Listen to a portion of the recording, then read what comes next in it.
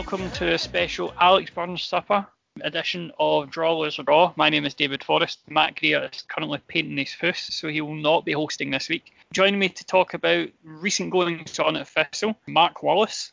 Hello. And Jamie McDonald.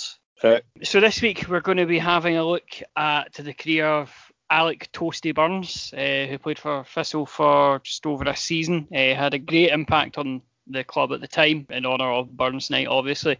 As well as that, we'll be talking about recent going-ons at Thistle, and as well as that, we've got a Burns poetry competition at the end. So first up, I believe this is the first time we've talked about the lockdown on the pod. We just kind of shut everything down once they stopped the games. They said it was going to be to the end of January. There's talk of it being restarted by March, but a big development in it was the letter from the 20 clubs in League 1 and League 2 who have said that they will commit to testing if it means that they can get back in playing games again, even if it's without crowds. Mark, your thoughts on the letter and the general shutdown? Do you think it was the right thing to do? Or?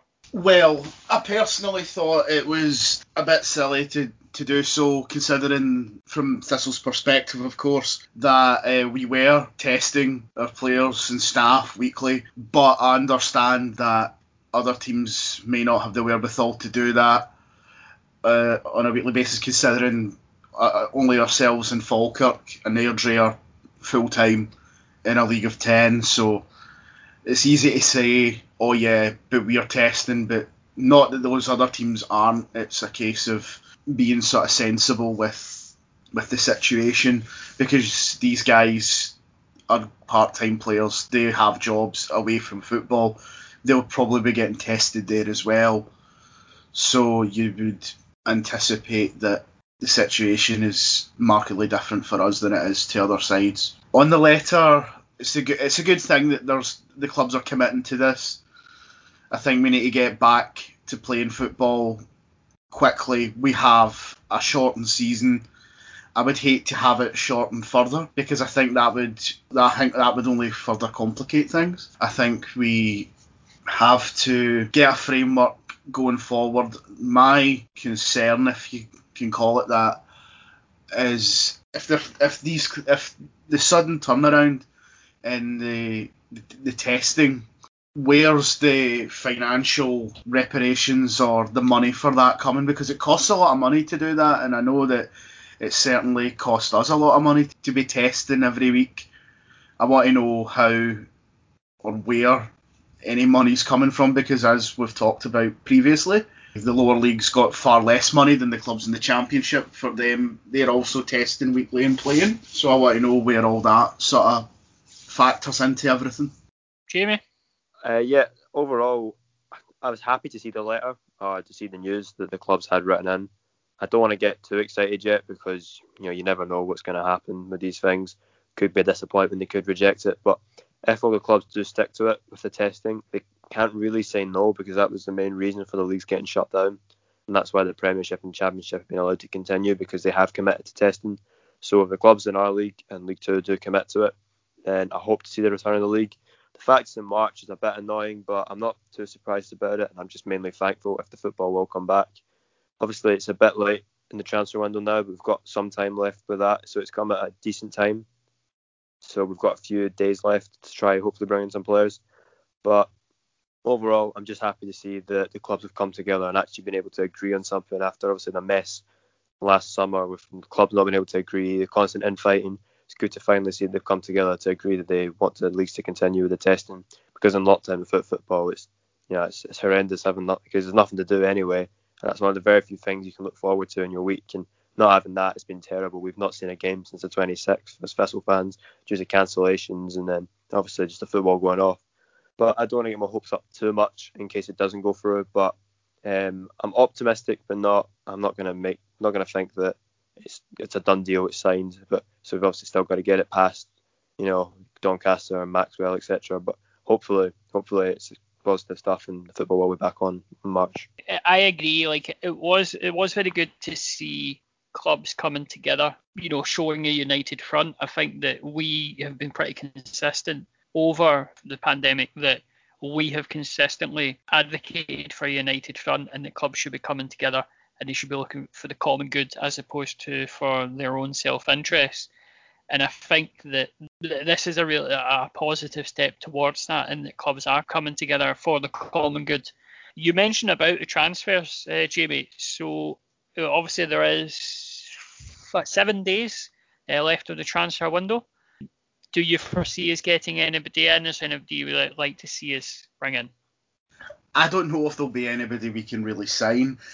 This is something that I think something needs to be thought of for the lower leagues in regards to this, because if we're not going to be playing by March, then surely we should be getting the whole of February to do transfer business. It's just, I think it's logical, and it's just from a purely common sense standpoint. I just think that that's the fairest thing they can do. Because at the end of the day, we're talking with this whole thing has been talking about a united front pulling together after all the nastiness that came about last summer from the vote and stuff like that. If we really want to be pulling together, we need to find a solution to lower league teams being put at a significant disadvantage from this situation. Because if they just say, no, that's your lot, and lower league sides are left to just deal with the fact that teams in the higher tiers are pulling their players out from loans at our level because they're not playing and they can't train. In what world is that fair to us who are affected by that? Because obviously Kieran Wright is on loan at us from Rangers, and Blair Spittle is on loan at us from Ross County, and he's gone back to train with them because he can't train with us. And there are other clubs as well, like who have multiple players on loan from higher tier sides, teams like Forfar, I think, who have got 4 or 5. Like those players have been pulled, and like they've already got a small enough squad as it is. I don't think it's fair on them either. It's not just maybe looking at this from a sort of Thistle perspective. I know on a Thistle podcast, but there's so many glaring things that need to be sorted that are very logical, very simple things to do, and it says a lot that a lot of fans have misgivings and concerns about governance. That is something that a well-run football association shouldn't have to worry about. With the transfer window, obviously getting it extended would be good, but I mean, I can't see them being accommodating to the lower leagues because, frankly, I just don't think they care enough. Unfortunately, I'd love it if they were. But I mean, it's not exactly like they've been generous towards us throughout the whole pandemic. It isn't like the authorities haven't exactly been on our side at any point. So I can't see them doing it, even though it would be the fairer thing to do. Because they'll use the excuses, we're not stopping you signing players, because they're not. But the league's being off, it's a massive way to stop us signing players, because players don't want to come to a team and they don't know if football's going to resume, and we don't know if we can afford to pay players that may never end up playing. But since it's looking like hopefully the league's coming back, I want to see us bringing at least one player, if I'm being honest, because we do need a striker, especially now Salim's departed. We definitely need a striker because we only have 2, and Zach Rudden, because as much as he's fit right now, we can't trust his fitness. His fitness has been dodgy since arriving to us. He's been in and out constantly and never lasted more than like a run of 3 games or something, or 4 games in the team before getting injured again.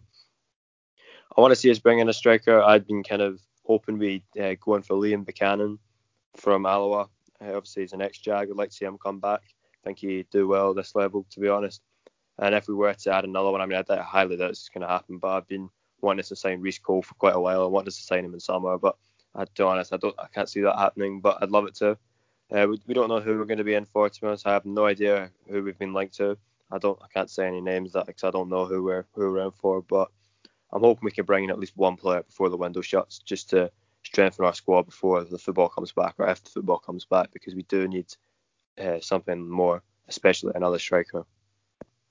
Like Jamie said, I think someone like Reece Cole, I think could be more of a use rather than maybe another striker, because McCall's talked about before about a lot of our issues being like our midfield and attack, the sort of linking. You need a player who can take a speculative shot from distance, and we know what Reece Cole can do from distance. I think that's a bigger factor for us, not necessarily the goals, like the strikers scoring goals, but I feel like our attacking shape is so lethargic. I feel like at times we're playing with the handbrake on, and it's extremely frustrating because I noticed that statistic that Pine Bovril put out that the goal average in our games is the lowest in the entire SPFL, and you can look at that and say, oh yeah, we're boring, but we've only conceded 6 goals in 10 games. Defensively, we're fairly solid. We've lost 3 games all season. All of them have been 1-0 to late-ish goals. The defence is doing something of a good job.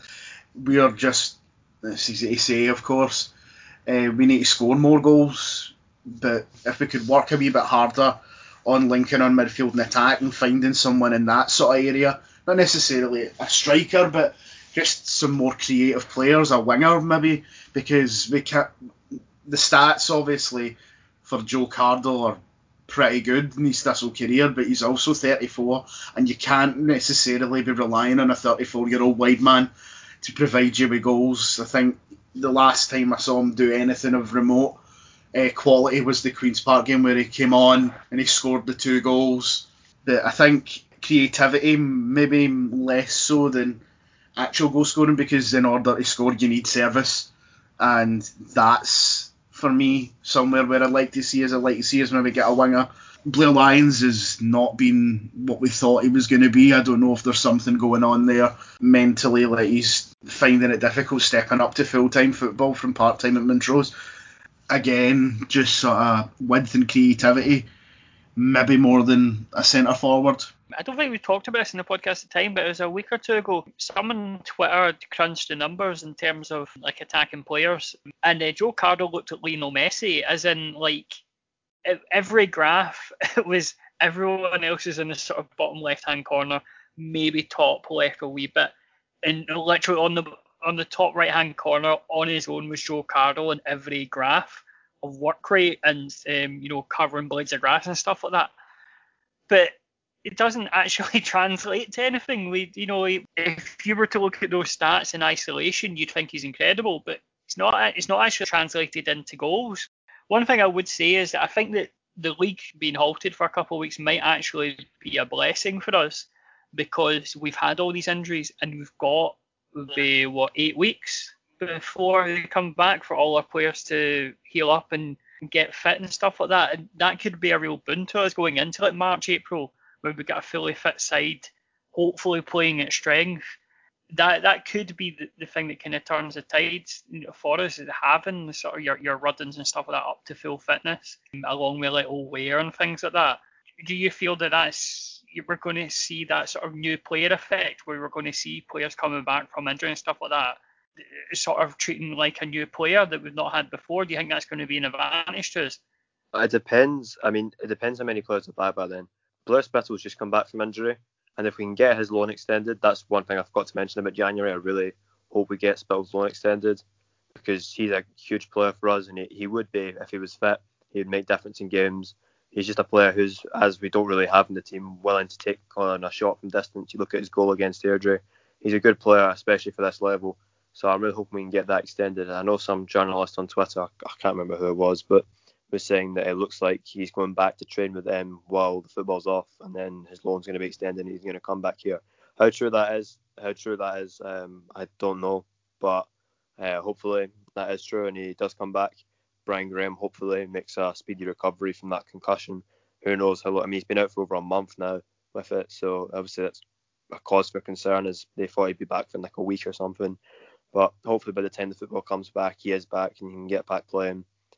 Zach Rudden, he's still got that suspension hanging over him, so whenever the football does come back, he won't be able to play that first game. But as long as he can stay fit, then it'd be good to have him up top as well as another option. But I agree with you, David. I don't think we'll do a huge amount of business in January, if I'm being honest. I think we'll bring in 1-2 players and what's left of it, 2 at most, to be honest. It's not enough time to be. I don't think we're going to suddenly bring in 4 or 5 players. I can't see that happening.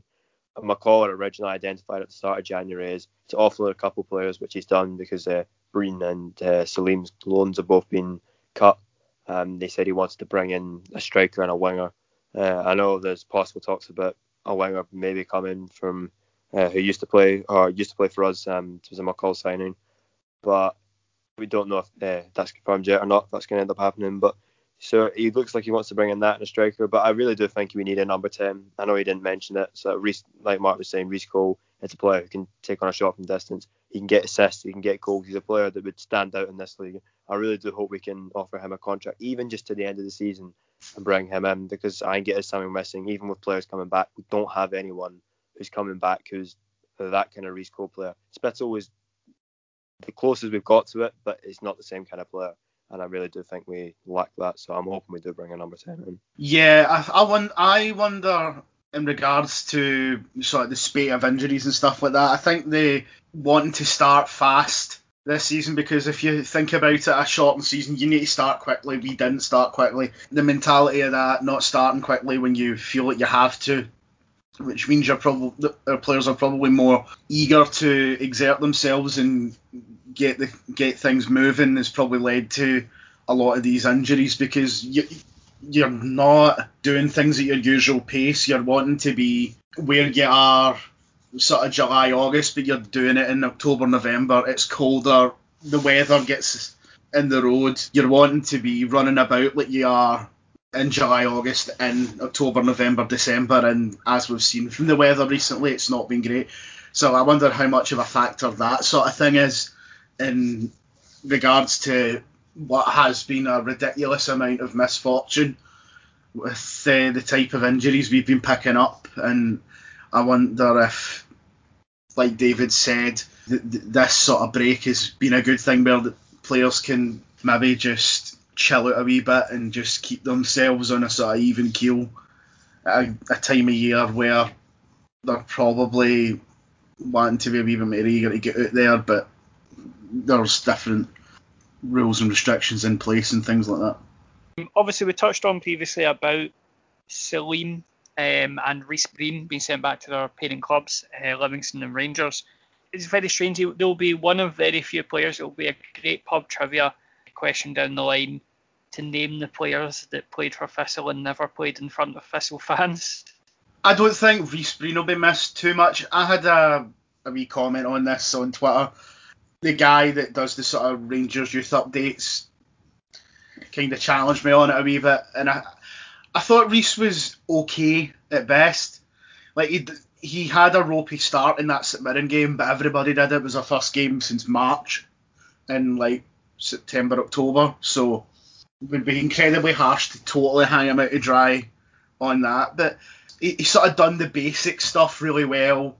For this at this level, you're not going to be getting guys of a really good standard. Like, you're not even going to be getting the somewhat competent Danny Devine when he was in tandem with Liam Lindsay at this level. It's not even going to be that standard. And I thought Reece done okay. Salim had a really good season in 1920 with Queen's Park. By all accounts, he was a sort of jack of all trades type of striker. He could score, he could be physical, he could be technically very good, could score all kinds of goals. For us, I just think it was the wrong move. I think he would have been better off being loaned straight back to Queen's Park because of that familiarity, because on top of that, he's going from Queen's Park to Livingston full time with Gary Holt and David Martindale when they signed him, and then he's having to adjust to that, and then he's being loaned out to us where he's having to adjust again. And I don't think it's ideal for any footballer like that. I think he could have been best served maybe going back to Queen's Park where there's a bit of familiarity. It just didn't work.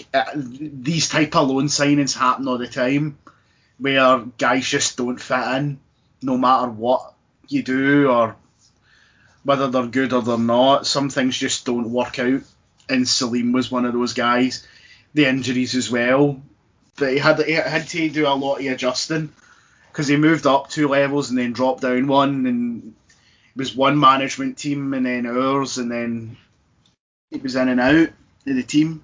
So a lot of factors at play there, but wouldn't say I'll be remembering them fondly, but I think there was a lot of stuff in play. I think a lot of players in sort of will look back in this season like that. I think a lot of state of flux. With Salim and Breen, Reece Breen, to be honest, I expected both of their loans to be cut in January. I'd been saying that I thought they were both going to depart.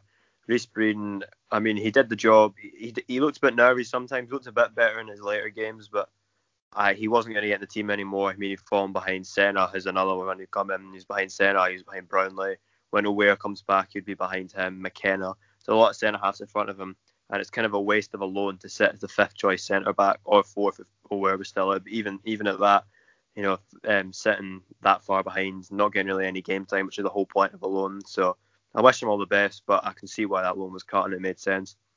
With Salim, and then obviously there's been injuries and some with why he's not played, but I think it's a shame because I think he really could have offered something to the team if he'd been available for selection, because he obviously scored, I think it was 17 goals last season for Queen's Park, and I thought he really could offer something. And looking at the goals he scored last season, he was good at scoring headers, he was seems to be good at taking penalties for them anyway, which obviously we've been appalling at. So I'm disappointed we didn't really get to see anything of him, but again, I wish him the best, and I hope he kicks on at Livingston, or if he goes out on loan again, I hope he does well there. But it's a shame that it didn't really work out. But as Mark says, that does happen with loans sometimes. I wish both players the best. Sorry. Right. Now we'll move on to our next segment, our top 5 toasty moments to celebrate the career of Alec Burns at Thistle. In at number 5 is the 4-0 victory over Dunfermline on the 7th of December 2002. I mean, at the time, Dunfermline were a crack unit. They were third in the league in the SPL, and they were 5 points ahead of fourth place. I mean, some of the players they had in that team, like Andreas Skeller, Craig Brewster, Barry Nicholson, Stephen Crawford. Stephen Crawford got double digits that season, scoring for them, so they were by no means a poor team. They were on an absolute flyer at that point. Indeed, and I look at that Dunfermline side, and the guys you mentioned there, as well as guys like Gary Mason, Gary Dempsey, Jason Dare, who were all experienced sort of guys or young guys coming through. They are a future Thistle player, Sean Kilgannon, played in this game. Derek Stilley, who despite conceding 4 goals got a 7 out of 10 for his performance in this game. There was a lot of really good players in that Dunfermline side, and of course a year later they would go on to reach the Scottish Cup final and qualify for Europe. So Dunfermline were very much on the sort of crest of the sort of wave under Jimmy Calderwood and Jimmy Nicholl at the time. Yeah, I would agree with that, but it made it even more shocking that we managed to get a result out of that. Because our form in that season, sketchy at best, because even if you look at it, that Dunfermline win was, we only won 8 games that season. We weren't doing well at all, because we'd come into this Dunfermline game 3 days after losing 4-1 away at Dundee. Obviously, coming into it, Dunfermline, as you mentioned, going very well in the league, and we would go on to lose our next 2 games after this Dunfermline game as well, away to Hearts and then at home to Rangers in a rather infamous match indeed. But I mean, this Dunfermline game, I think it really exemplified the sort of understanding that Burns and Jerry Britton had together. I mean, they absolutely ran the Dunfermline defence ragged all game. Definitely. Britton scored the first, and he was unlucky not to get a second, because Burns set him up with a header that hit the crossbar that probably should have went in, to be honest. Burns got his first when Shaggy picked him out in the left with a great pass, allowing Toasty to slot it home from the edge of the box. Great wee goal, but he then get his second, dispatching a low shot that sent the ball into the left side of Derek Stilley's goal off the boot of Lee Bullen.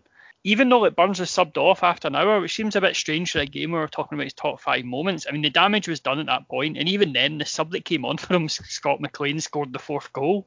It was just an absolutely huge victory that came out of nowhere against a very strong Dunfermline side that I think, reading the match reports from Dunfermline, they were quite dumbfounded as to where it came from. They absolutely were not expecting it whatsoever. Scott McLean comes on in that game, as you mentioned, and he scores, which means that he becomes he scores in all 4 divisions in Scottish football. He'd scored in the 3rd division for Inverness in his time there, and then obviously the other 3 tiers with Thistle. So it was a team that had a lot of sort of steady hands. Maybe not the best, but it was a very, very much a sum of the parts. Something that I think is a very common trait among Thistle sides in the top flight. Certainly in this era, and certainly between 2013 and 2018 as well. There's a good collective there of a lot of hard work with a bit of flair and whatnot thrown in. And that partnership you mentioned with Jerry Britton comes. We're going to come on to that later on, because some of the combination play between the two of them is incredible when you consider this is early 2000s Scottish football. The link up between these guys is terrific. Like it's the type of stuff, like the sort of understanding they have is one of those things you would be going mad for today, when in an age where everything's all about understanding psychology, analytics, analysing where guys are, knowing where guys are on the park, picking things out, taking touches, reflex and such. You could say sometimes it's ahead of its time. Absolutely. I think the closest we got, I know we only seen it for maybe a couple of games there, the closest I ever got to that sort of kinetic understanding was when Doolan and McDonald played together. Oh yeah, definitely. They just knew where each other were. Despite the fact they never played with each other before. Know what they're doing up top. Aye. It's a lot harder to manifest than you think. It's very easy to think, oh, we'll get two good strikers and play them together. It doesn't always work like that. It's certainly not worked for bigger clubs than us. It's a hard thing to do, and you look at how Jerry and Toasty played together as quite something. We'll move on to our next one. So number 4, the 1-0 against Aberdeen at Pittodrie on the 8th of February 2003. This is a very, very scrappy game. Both sides on quite a poor run of form at the time.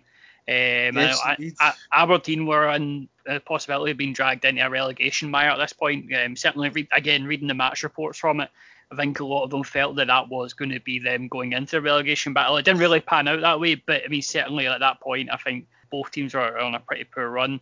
The weird thing about it is that Aberdeen absolutely were all over us for the first 10-15 minutes, and then the goal came out of nowhere.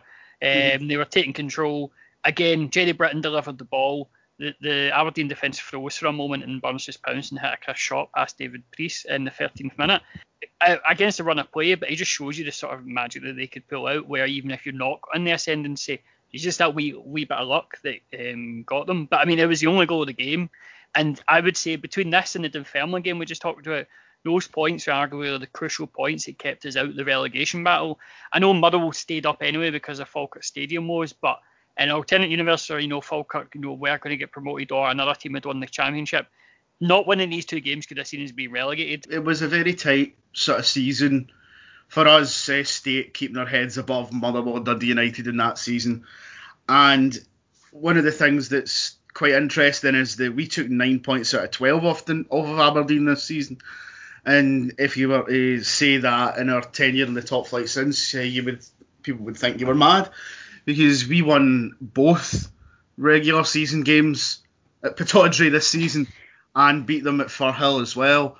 This game in particular, we did ride our luck, as you mentioned. We took the lead, obviously, in interception of a throw-in, which Jerry feeds into Toasty for the goal. Aberdeen also missed a penalty through Phil Maguire in this game. So we certainly did ride our luck, and it was not a bad, it was a bit of a low period in Aberdeen's history, certainly, but the guys they had playing for them, Derek Young would play for Thistle for a bit, but guys like David Priest, Phil Maguire, Russell Anderson, Jamie McAllister, Kevin McNaughton, like there's Scotland caps in there, Darren Mackey as well. Although not the greatest striker, he scored I think he scored 50 odd goals for Aberdeen. Everybody's favourite reading champion, Darren Mackey. Lauren Jaffo was on the bench, an unused sub who had done very well for Ayr United, in particular against us in a really low point in our history. Like in our team, like what more needs to be said about guys like about Shaggy, Jamie Buchan, David Rowson, Martin Hardy. You've got Archie, Toasty, Jerry Britton, you got Ricky Waddle in there as well. There's a lot to like about that team. Stephen Craigan as well, Kenny Arthur in goals, Derek Fleming. A lot of good guys in that team. it wasn't really vintage Aberdeen, certainly, but anytime you can go up to play a big side like Aberdeen and get points is a great achievement.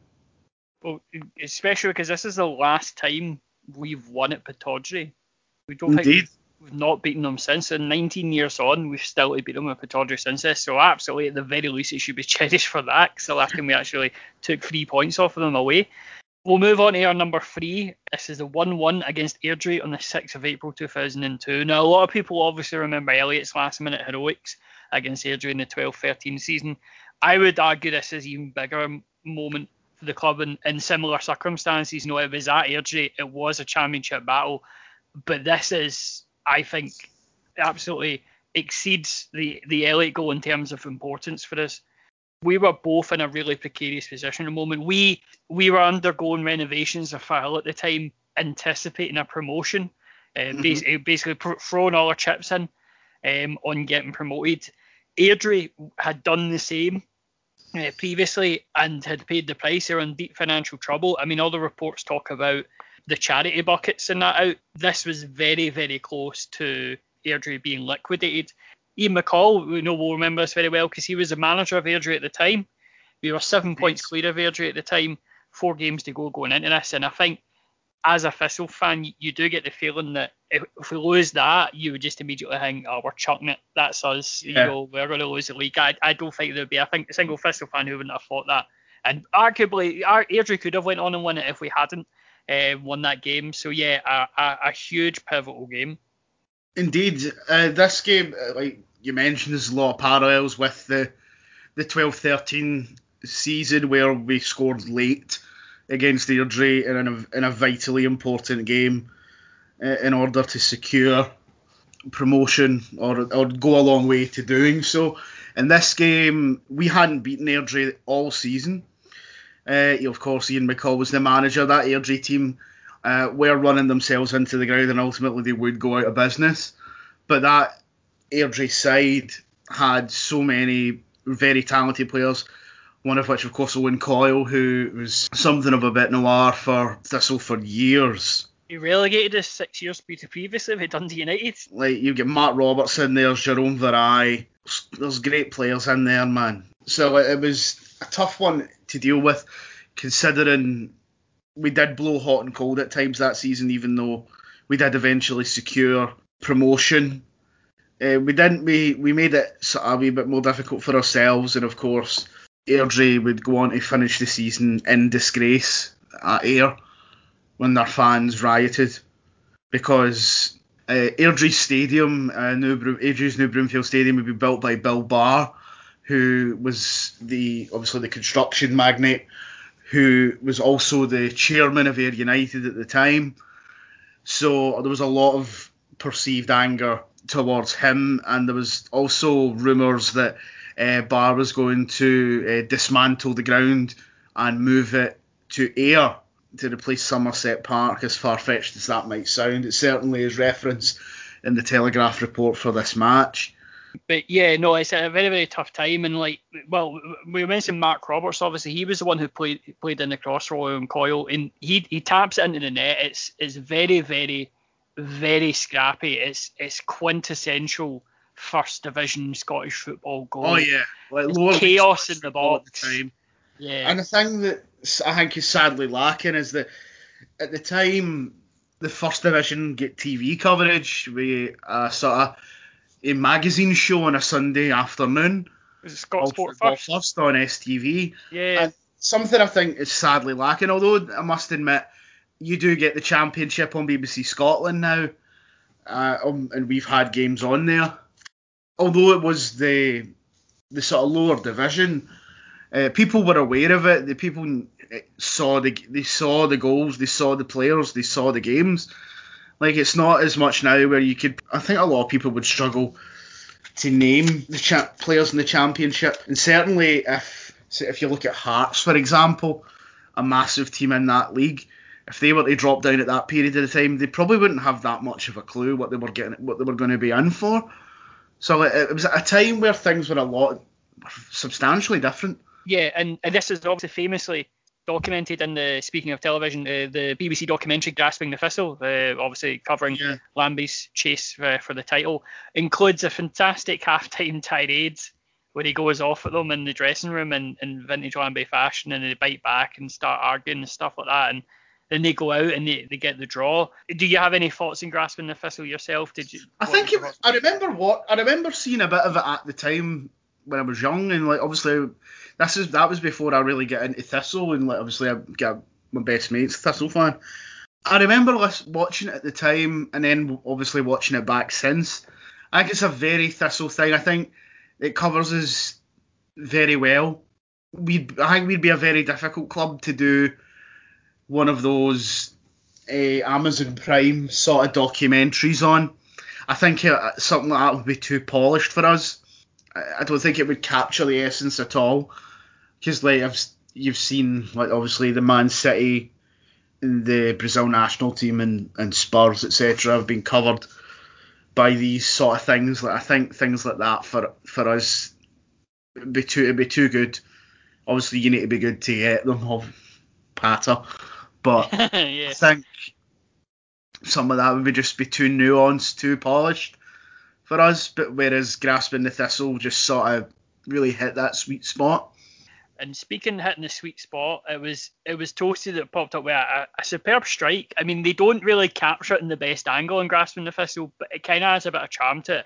10 minutes from time to equalise and basically sink Airdrie's title hopes at that point. And I would say there is a case to say if Burns doesn't score here and Airdrie go on to win the title, it would have ruined us, because Airdrie had built a stadium in preparation for the SPL and it backfired. There's no guarantee that if that had happened to us, we wouldn't have had similar issues. Well, it nearly ruined us anyway, because we were in debt to the renovations made for that promotion campaign all the way into 2015 when Colin Weir put his money into the club. We were struggling long term with debt from that. So even to say, what if we didn't, is like we still struggled with it even though we went up. And for years and years and years, we were living not great at all. Like there were rumours certainly of us trying to sign Barry Robson and Paul Hartley from Inverness, and in that time for the season going up, and we couldn't afford to do it because we put all our money into getting the stadium ready. And so it came at the expense of players who probably could have kept us going further down the line, because if you look at the money they moved on for to other clubs, it could have done us a real turn down the line, and we couldn't do that because we were living basically hand to mouth in order to get promoted. Yeah, and a case in point of how big this game was for ourselves, this is the last ever game we played Airdrie. They were liquidated after this, and we never played the old Airdrie again. Obviously, they were reborn as Airdrie United, and we've played them since under and now they're Airdrie Unions again. But the original entity of Airdrie Unions Football Club, this is the last time we ever played them. Our next game, number 2 in the top 5 toasty moments, is the 3-0 against Motherwell from Firhill on the 26th of April 2003. Motherwell, speaking of teams in financial turmoil, it just shows you the sort of landscape of Scottish football at that time, that Motherwell were deep in financial trouble at the point, and they finished last and were only saved by Falkirk not being able to upgrade their stadium. The thing I love about this game is that Burns actually scored 5 goals against Motherwell this season and had been a Motherwell player for about 4 or 5 years and misfired. He really hadn't. He was generally thought of by the Motherwell fans as a bit of a disappointment. He never really hit the form that they'd expected, and then he comes to Thistle and we sign him and he scores 5 goals against Motherwell. It's a very quintessential Thistle thing to happen. Usually in reverse, we've seen like Danny Devine for Dunfermline or Dolan Ayre scoring against us. But this game's a very interesting one. Like, we score 2 pretty good goals in this game. The first one is obviously Toasty's goal. It's a great ball down out of the channel, chases it, the angle's tightening, and he finishes it absolutely sensationally. Reminds me a lot of goals that like Chris Erskine and Lyle Taylor would later score for us. It's one of those goals which is really emphatic from a difficult angle. The second goal is the first of 2 goals for Jerry Britton. If there was a market for a new Twitter account of shite 2000s football, this goal would be on it. There is a Stramash. Is it 4 rebounds? I think it's 4 or rebounds. 5 rebounds. There are more blocks in the build up to this goal than I've caught on Twitter for mouthing off about right wing politicians. Like there is, like he has a shot, it's blocked. He tries again, he digs it out, that's blocked, and then he eventually gets it into the back of the net. It's quite something. The thing I love is that the celebration afterwards, where he does the Ryan Giggs sort of very on Logan point, but the fact that it was for such a horrific goal is really, really funny to me. That it just, I think that adds to it. It's genuinely like I posted back during the sort of when the pandemic was really writhing. The club account were doing the sort of goal of the day thing, and they put up one from the 2005-06 season against Wraith Rovers at Starks Park, and it's genuinely one of the worst goals I've ever seen, either playing or watching as a spectator on the telly or at a football match. The boy goes to kick it out. I can't even do it justice. He tries to hit the shot, but the keeper can't get to it, and the keeper ends up running into the post, and it goes in. I've no idea how Stephen McConaughey scores this goal, and like that is for me probably the benchmark of the worst Thistle goal I've ever seen. However, this Britain goal does actually come pretty close. Maybe not 1A and 1B, but certainly number 2 or number 3 maybe. Yeah, it's a podium finish, certainly. And the thing I pure love about it is he done this and then scored a 15-yard bullet for the third goal. And I'm like, you picked the wrong goal to celebrate in that way. If you'd done that for the third one, it would have been amazing. But it's a really iconic photo of Jerry Britton. It's absolutely fantastic. The thing I also love about this game is that Burns should actually leave at the end of the season with Stephen Craigan after them partnering up so well for Thistle in that season, and it just did absolutely nothing of note. Which, as a Motherwell fan, must have been so infuriating. Burns did. Yes, Burns did nothing of note. Hall of Famer, to be fair, and we played him in his testimonial. The only time that Motherwell fans really felt the real power of Burns was when he was scoring 5 goals against him over a variety of games in one season. And number 1 in our top 5 toasty moments is, of course, the game that you get if you Google Alex Burns Partick Thistle. It is the 3-0 against Kilmarnock from the 30th of November 2002. An incredible game, and possibly Burns' best game as a footballer. I don't think there's much argument for that. I think this game is quite interesting for a number of reasons. The first being the date, it's the 30th of November 2002, and 2 weeks before this, exactly 2 weeks before this, the first case of severe acute respiratory syndrome, a zoonosis caused by a coronavirus, is recorded in China. Good thing that never happened again. And not only that, Kilmarnock had 5 future Thistle players in their team in this game. Greg Shields, Stevie Fulton, Andy McLaren, Paul DiGiacomo and Craig Dargo would all go on to play for Thistle. You had the likes of DiGiacomo, you had Chris Boyd there as well. You had, there was a lot of talent in that Kilmarnock team, but I mean, like, in terms of talent, I mean, the defenders could probably not be classed as that on this game, because the first goal, Burns outpaces 2 Killie defenders, arguably 3, chases the ball down the middle to fire past Gordon Marshall for a great goal. Like, the first goal is pretty good as well. All 3 goals are great. Yeah. Like especially the last 2. But the first goal's really good as well.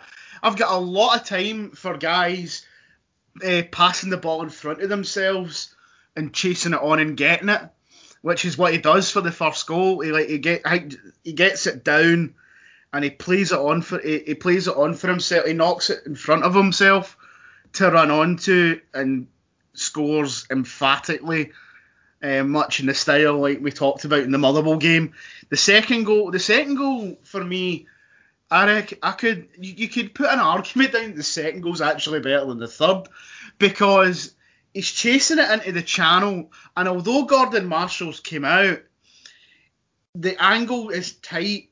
He's also on the touchline. You've still got to get it over the keeper, and you've got to get the velocity right to ensure you don't miss-hit it, and therefore Marshall's able to get back, and he's managed to get it over Marshall and into the goal. It's a very difficult skill, get a chip right. To get two in the same game against... Gordon Marshall was not a bad... Gordon Marshall was a very good goalkeeper. A very good especially goalkeeper. At this time. Gordon Marshall, I think he was coming towards the end of his career. I'm not too sure, but Gordon Marshall was certainly not a mug. Absolutely not. I mean, that second goal, actually, if he goes a step to the right, it is out for a shy. And full credit for him for spotting Marshall off his line from so far away and thinking, fuck, I'm having a go. Lobbing a keeper's difficult. I reckon I've seen us maybe do it 5 or 6 times in 15 years. It's hard to do. And the way he's able to, is that angle's tightening. He needs to get that touch right to get the ball back into the sort of goal mouth, the sort of penalty area, over Marshall and making sure that it goes into the back of the net, whether he means it or not. It's incredible technique to do that. And then the second goal, the second chip is incredible. I talked about with the first goal about making sure you hit the ball right, and you need to get everything spot on about technique, about how hard you hit it. And this one, he just gets that wee feather-light touch to just loft it high enough and up and over. Get the angle where it dips behind him. It's like a golf shot. It really is like a golf shot. It really is. It floats in a cloud. Way it sort of arches in the air and down over him and in. It's an incredible goal, incredible technique.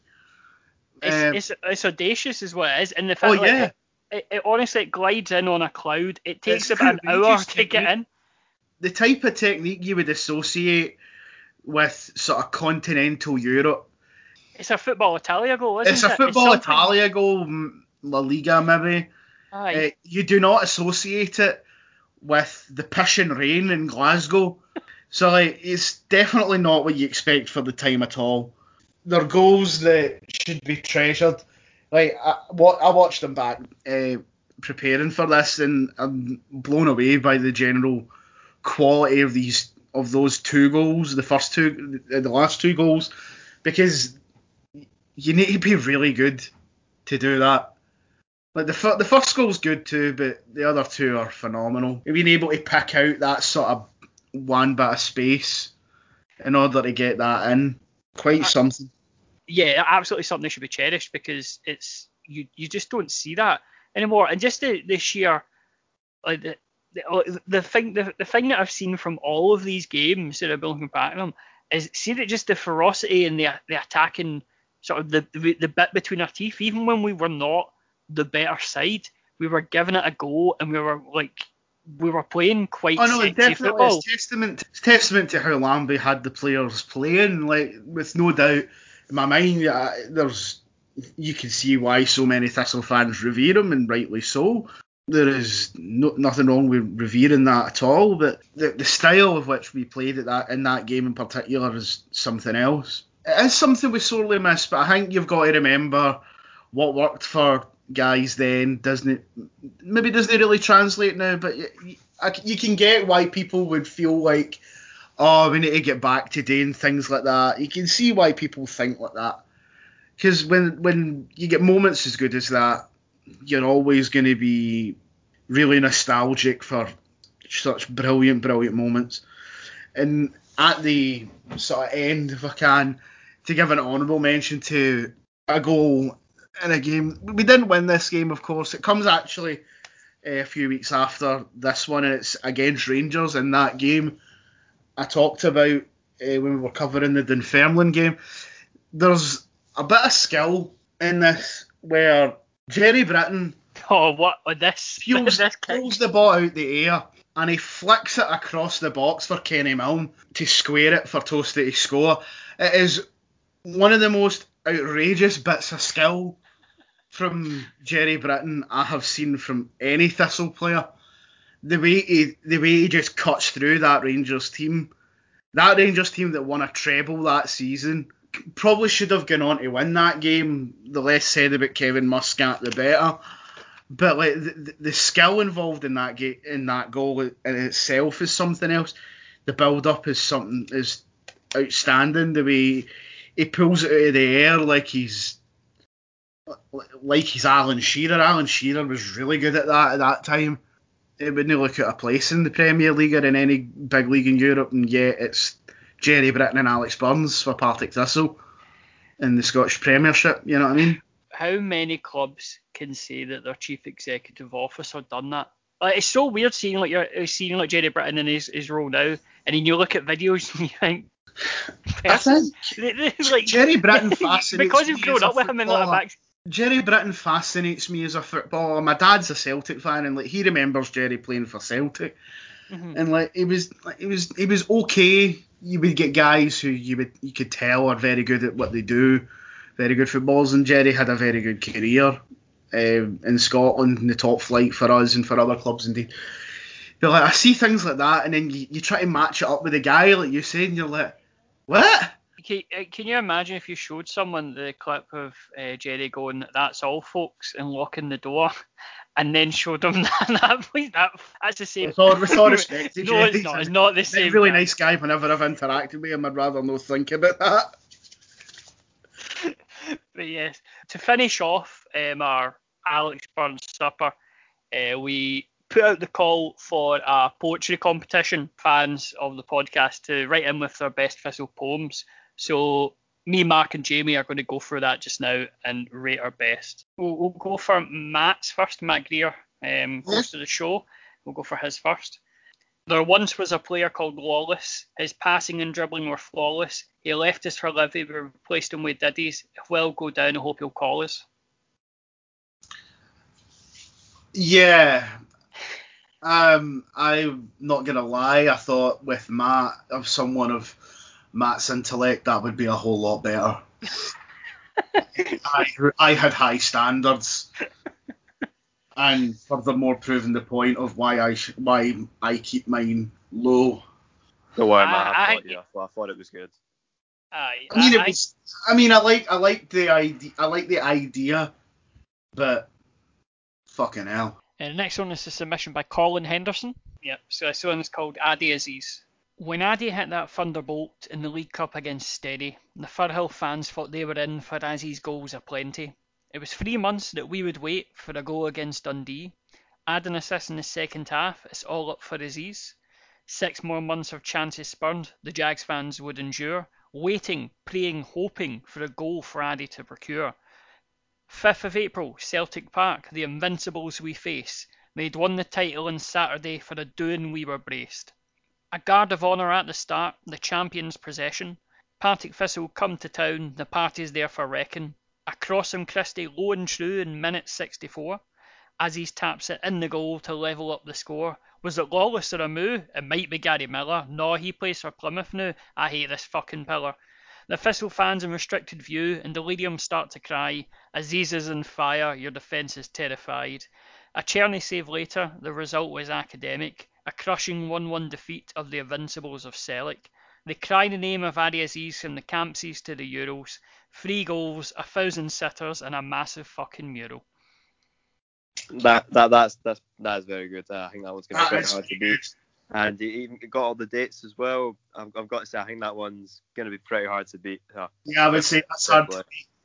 I was half expecting there to be some sort of cyclist bike anecdote tucked in right at the end, but nah. I must admit, I was nearly actually laughing out loud at the pillar bit. I thought that was really fucking funny. This one is on VBL on Twitter. Let us have pie and bovril, cheers and fucking booze, pints and Fanta the day after. McCall, being reasonable, must sign duels. The best of life is but a front three of Doolan, Erskine and Lawless. Glory, the goal against Livy in March 2013. Love, goals, and these are sunk. The hopes of all Jags found in every nation. Without their groans, how branchless were the trunk. of life strange fit by tree, so fruitful on occasion. But to return, get very drunk, and when you wake with headache, you shall see what league we're in. I quite like that one. Certainly more emotive than the other two, but Saying it's painfully true, some of it about realising what league you're in sometimes and how far we've fallen. It's more on the Burns side, I think. yeah, Than the other ones. I think it's more romantic. Definitely more cutting. A wee bit too cutting. So this final one is by Jamie Fleming. There once was a man in the Jackie whose terrace decorum was lacking. He'd had a few scoffs, his language uncouth, security sent his arse packing. Is that a dig? I don't know, it was Jamie Fleming that wrote it, so do you know Jamie Fleming? I do not know Jamie Fleming, but quite frankly, I don't know if I should need to get a lawyer. It very much is a Mark poem. I was about to wonder. I was like, is your art button broken, motherfucker? Like, you have been subtweeted on this one, but subtweeted in the form of a poem. That's about official subtweeting of all time. Nah, no comment. So you have to crown a winner. I think just for the reaction I got out of Mark, I would give it to Jamie Fleming. Just because it rattled Mark, and that's what I'd like to see my hold. We have to take this to the Supreme Court. Arbitration. Stop the steal. We must stop the steal. I've got to give it to the Adi Aziz one. I actually didn't catch who that one was by, but I think that one was the best. It was pretty, as I said at the time, it was pretty hard to top that one, so I'm going to give it to the Adi Aziz one. And Mark, your thoughts? Who do you think's won it? I'll give it to the Adi Aziz one. I still think Mr. Fleming should seek legal counsel. Because I will not fucking stand for this. Thanks again for joining us on Draw Lose or Draw. We'll be back soon with more episodes. For the meantime, you can see us on Twitter at Draw Lose or Draw, and obviously we're on SoundCloud, iTunes, Spotify, all those. Thanks again to our guests Mark Wallace and Jamie McDonald, as well as to everyone who contributed to the poetry competition. As our regular host Matt would say, stay safe and wear a mask.